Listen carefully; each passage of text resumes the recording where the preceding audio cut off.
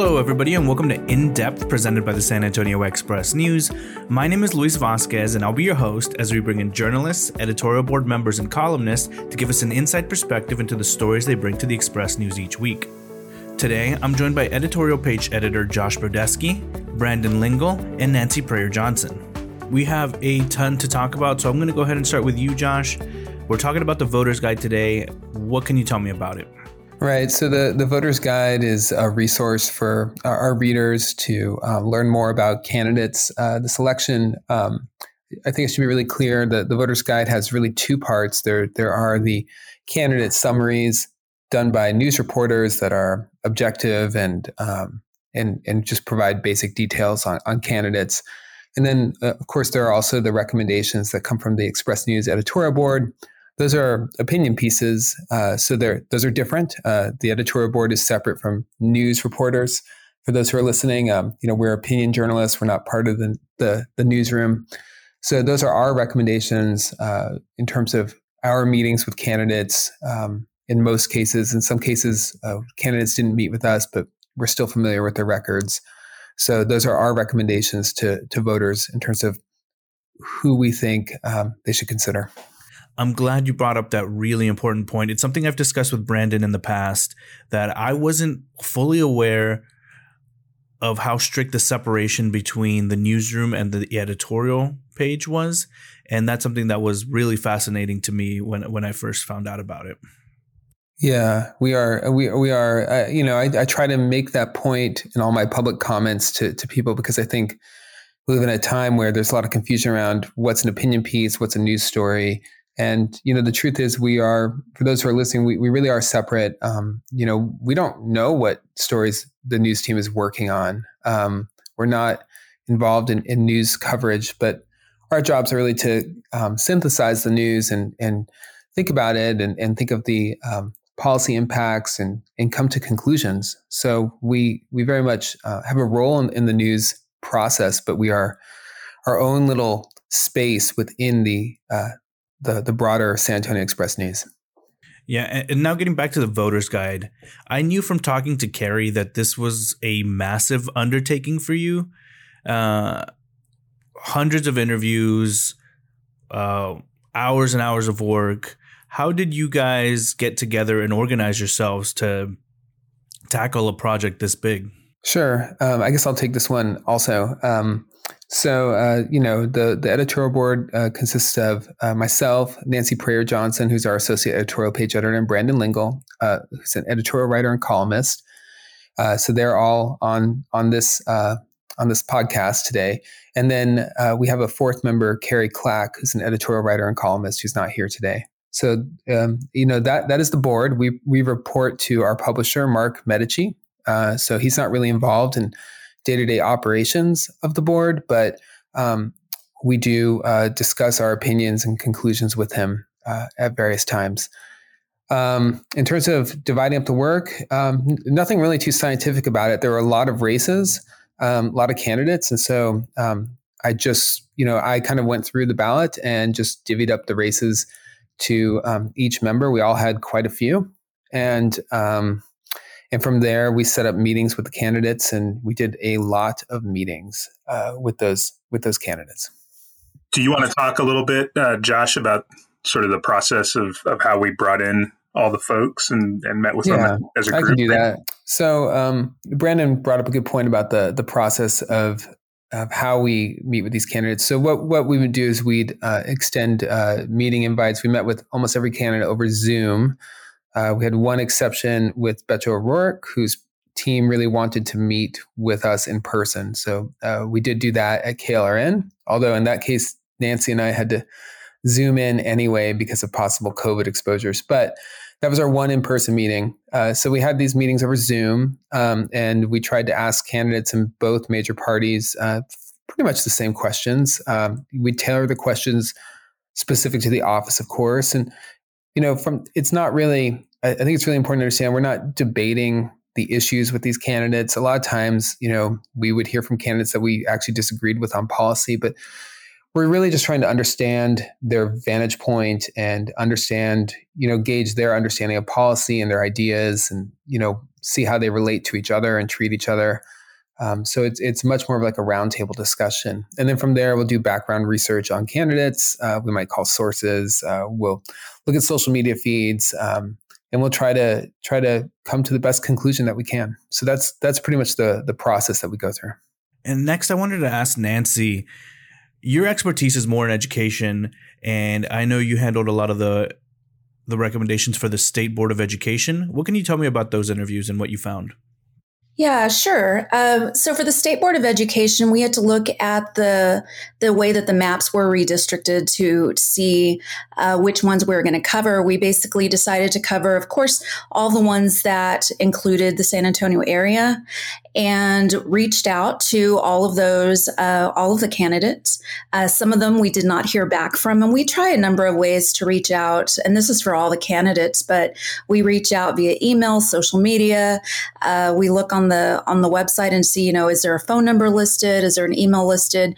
And we really do a lot just to try to reach them in the first place. The State Board of Education was a little difficult to talk to all the candidates and just get a hold of them. And at one point, there are some candidates that are eager to meet with us, but there are some that put it off or don't want to meet with us and make that pretty clear, or just kind of ignore us.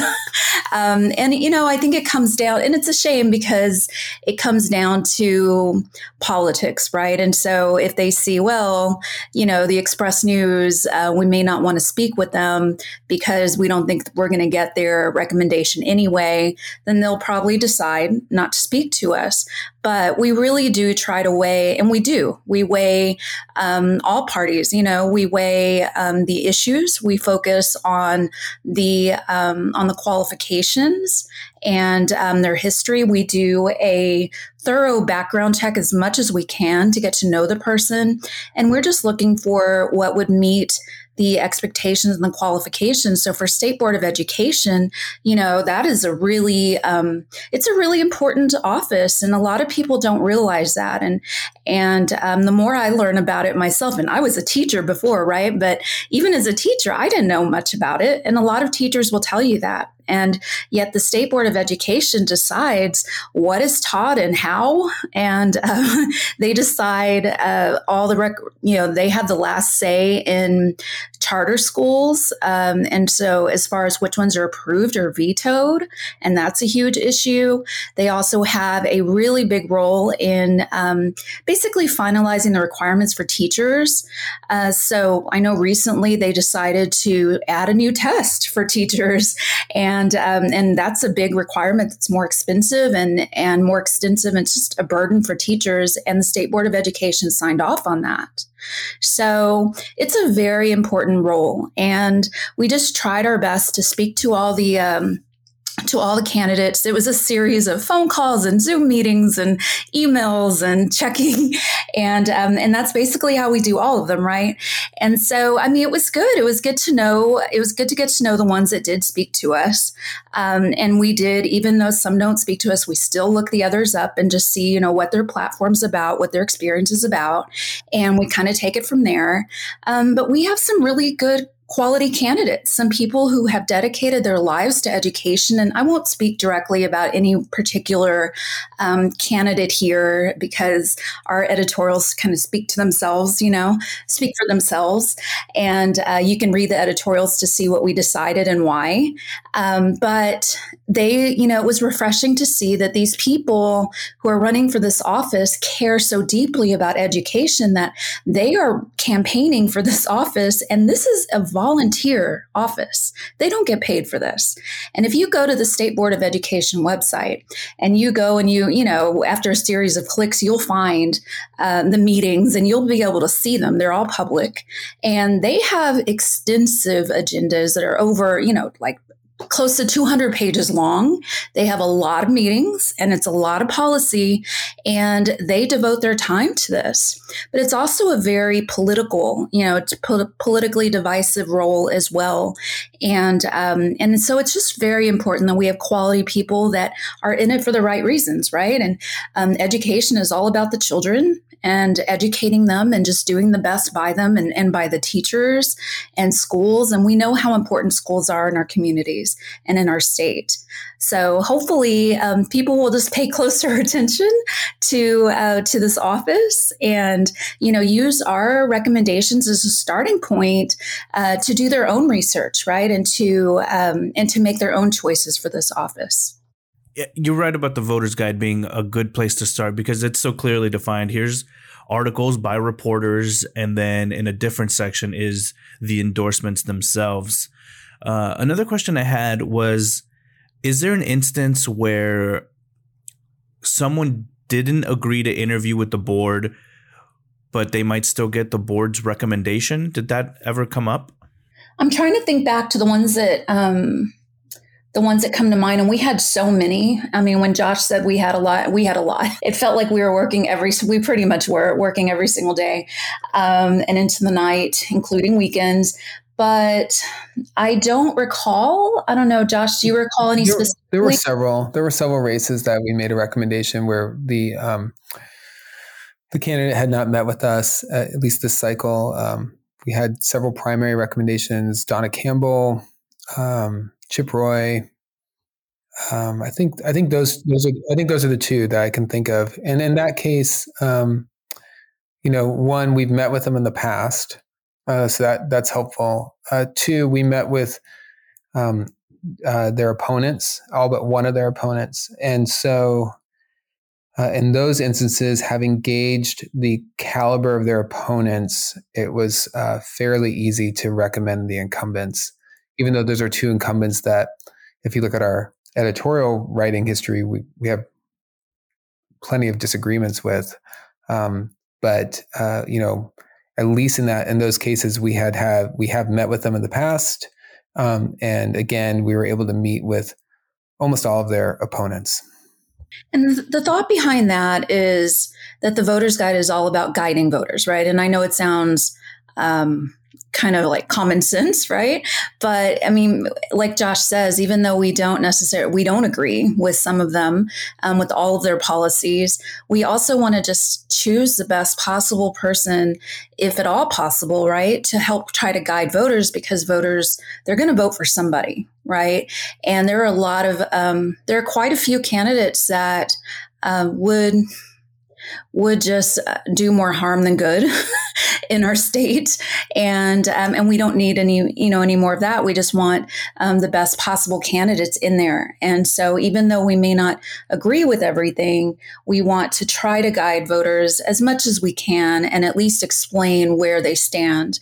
One thing that really spoke to me about this and really kind of guides me as we're doing the work of this. And this is my first, I'm 1 year into this role.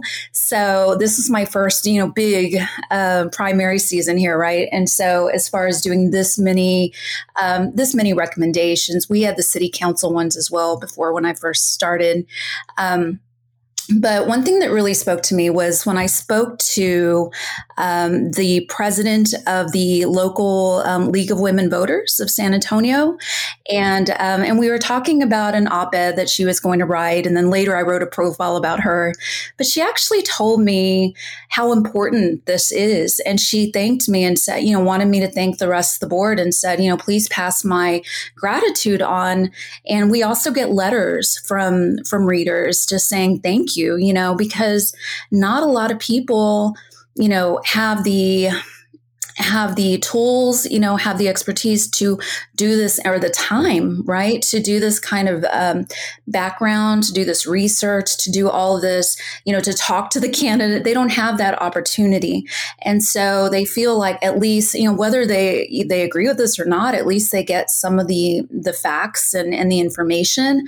And so that's what she wanted to say, is just, thank you for providing this. And that's what some of our letter writers say. Thank you for this service, because at least they feel like they are more informed voters when they go to the poll.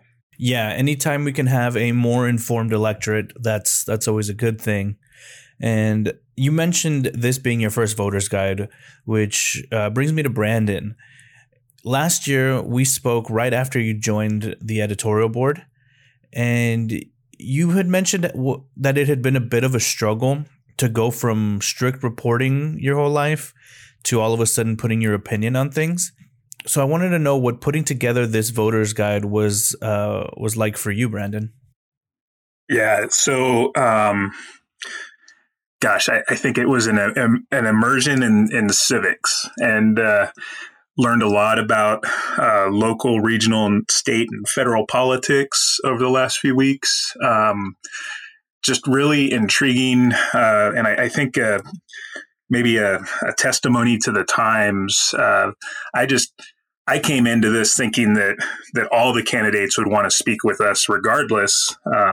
And as it turns out, there's quite a few candidates, mostly from the Republican Party, that aren't interested in speaking with mainstream media, and I think that just has to do with the rhetoric of what's going on in the world today.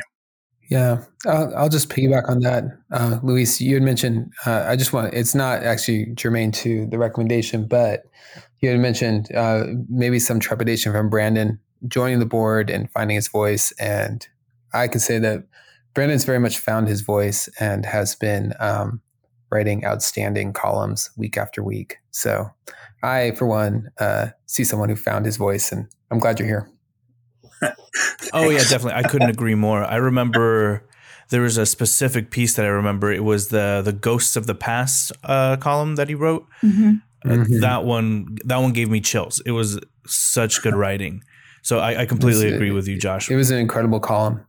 And he's had many. And I think this is a pretty good place to end it. I just really wanted to highlight the scope of y'all's work. You know, Kerry couldn't join us today, but I work with him on Puro Politics.